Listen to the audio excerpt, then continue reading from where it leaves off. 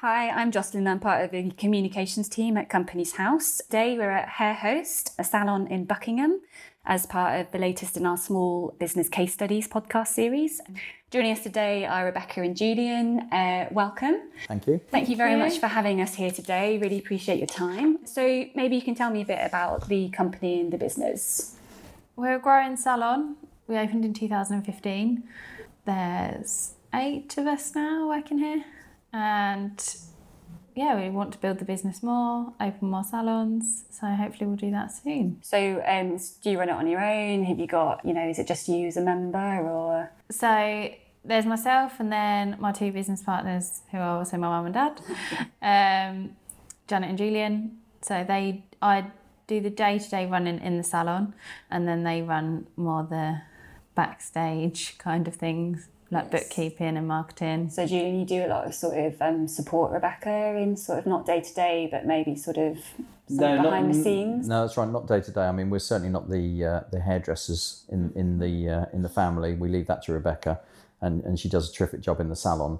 But obviously what you don't realise sometimes when you start a business is you can open premises, employ people, get them doing stuff on a day-to-day basis. But then behind the scenes, you do need to almost create like a marketing engine to keep creating noise and keep encouraging customers to come back to us and encourage new customers to step across the threshold for the first time. So that's an ongoing thing. And then just, basic stuff, payroll, managing holidays and things like that, which my wife does. It all takes time. So I think, it's fair to say we're probably more involved than we expected to be. But we're enjoying the journey. You're talking about the journey. So how did the salon start? Why were you inspired to open a salon? Is it something you've always wanted? I've always wanted my own salon. I've always wanted to be a hairdresser since I was very young. And since starting hairdressing, I always thought that's what I want. I want my own business. So you're really driven then? You really had that idea in your head? From very early on. Well, let me tell you that her head teacher once accosted me as I turned up at school and said, I've had Rebecca's class for the day. And as a father, you sort of go, oh, what's happened? And she said, they were talking about careers. And she said, Rebecca said she wants to be a hairdresser, but she doesn't just want to be a hairdresser. She wants to have her own salon. Oh, wow. So from a young age. She was about 8 years old, yeah. So she is very driven. Oh, that's great. So do you have a really clear vision of what you want your salon to be like when you were thinking about it?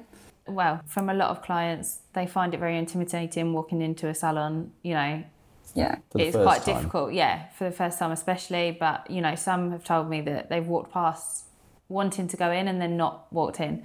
And I don't want them to feel like that here. I want them to be able to walk in and feel welcome and that they can chat to anyone like we're friends more than just clients. And hopefully it's more of the living room feel rather than a salon feel. Yeah, nice and welcome. Brilliant. So, how did you sort of start out? Was it registering as a limited company? Was it finding premises? Was it getting financial backing? No, I think in terms of order of events, it's fair to say that we found these premises, they were available. We'd talked about potentially supporting Rebecca with opening a salon business, but these premises were available and that really kick-started us into setting up Hair Host. It was important for us to get the right premises. And so we felt unless we did something now, we might lose this opportunity. And just because of the businesses in the neighbourhood, such as Waitrose, it was important that we had that footfall and had that exposure really. So the location was really important. So location was very important. Having got the premises, then it all actually moved quite quickly. We put together a business plan. We took the plan to NatWest. And they were very willing to support us, which was great because we needed to spend quite a lot of money in turning what was an old card shop into a high-end salon. So you registered with Companies House in March 2015. So I think you opened about 6 months later in September. You're a LLP, so that's a kind of different type of limited company. So why did you go for that structure? Yeah, well, we sat down with accountants and we use a firm that are London-based, but they specialise in small, medium enterprises. And it was really on their advice when they spoke to us about who was going to be running the business, if you like, really on a day-to-day basis, who actually needed to draw an income from it. It quickly became apparent that the best route for that was going to be an LLP, so that although the three of us own it jointly, Rebecca has the flexibility of drawing from it. And so an LLP allows us to allocate all the profits or some of the profits to support Rebecca's needs. So it kind of worked best for you and the family and how you... Yeah, it worked better for us than, let's say, a limited company might, where you've got a fixed number of shares and then it becomes more complicated when you start to declare dividends as to who gets what. So it was just that flexible structure that was important to us. Otherwise, yeah, we probably could have been a limited company, but it was easier and more flexible to be an LLP. So have you found, like, obviously setting up the business, it's always a tough time, but sort of what kind of challenges in particular did you guys face? You know, was it sort of setting up in the community, making sure you built those relationships, maybe sort of work-life balance? I know it can sometimes be quite tricky with your own business. Yeah, I think...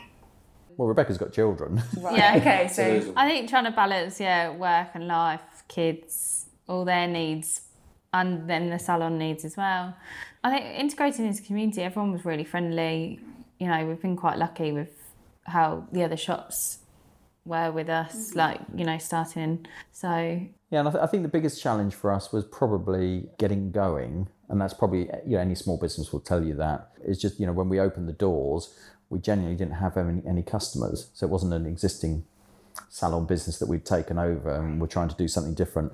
We literally didn't have any customers. And so for the first few months, I think it's fair to say it was a bit frightening because you never knew who was going to come through the door. And it's kind of like building your brand a bit, Yeah. getting the awareness out We had to there. work very, very hard to get established and start to get people across the threshold and enjoying the culture that we have here. So obviously you've become a really successful company over the 4 years. What do you think's been a really important success in that? Like, what's the main factor? Having to a strong say? team is definitely the key to this, like a lot of the success. I think if they're on the same page with what we want for our business, then it definitely helps, and for them to support us. And I think, to add to that, we do have a terrific team, but it's fair to say we have handpicked them as well in many respects. Some people have joined us through the usual routes of us putting an advert out, and we've had, in the main, quite a lot of success there. But it's a very strong team, but also I think what we've tried to always create is a family stroke caring culture here. And so genuinely, my approach is always the most important person in the salon is the customer, and then it's the rest of the team, and then it's yourself.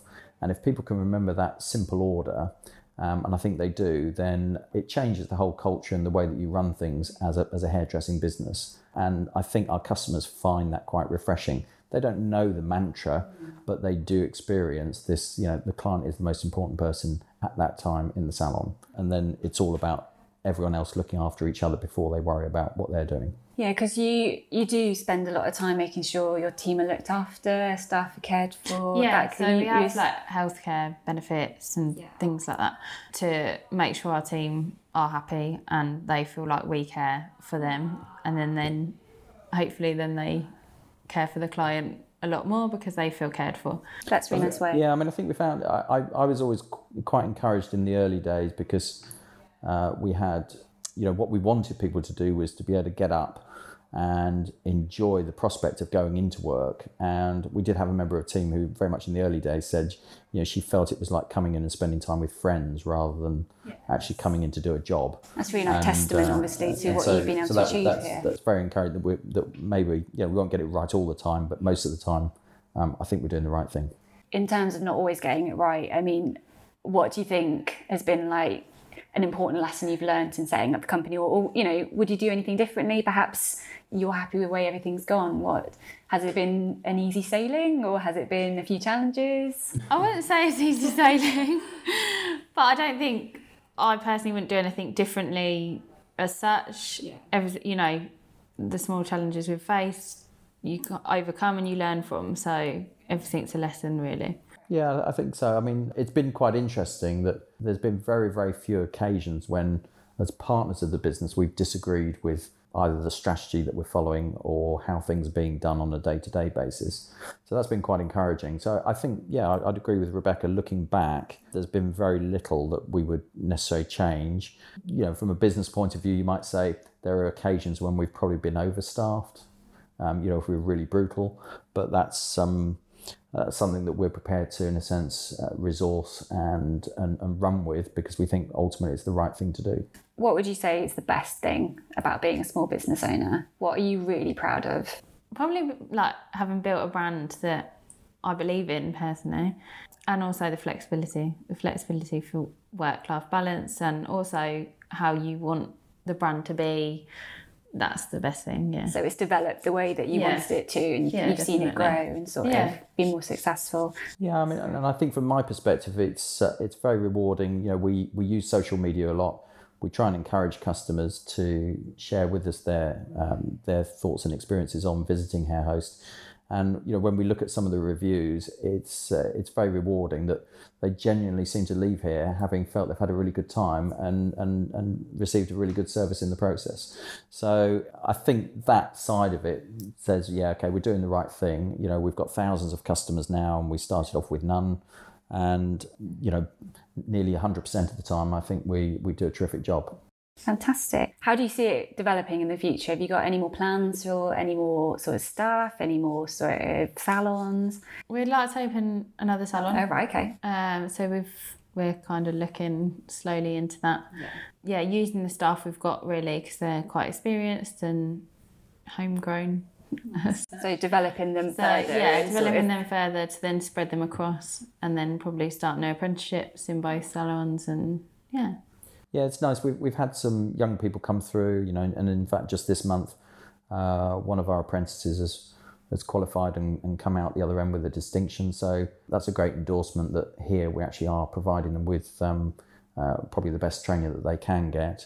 And, you know, we do see building the team allows us to naturally split the team almost across two salons without diluting the service offering. And that's always important to us, that, you know, if we do make that step into a second salon, that the first one doesn't get affected in any way, and customers still receive the best service. Brilliant. Well, it's a beautiful salon to visit. You guys have obviously worked really hard, and you know, you've made it a great success here in Buckingham. Yeah. So thank you ever so much for taking the time to talk to us today. Really appreciate it. Thank you. Thank you. Thanks for listening. If you'd like to find out any more information about Companies House or anything we've spoken about today, there's loads of guidance and info on our website. Just go to www.gov.uk/Companies House.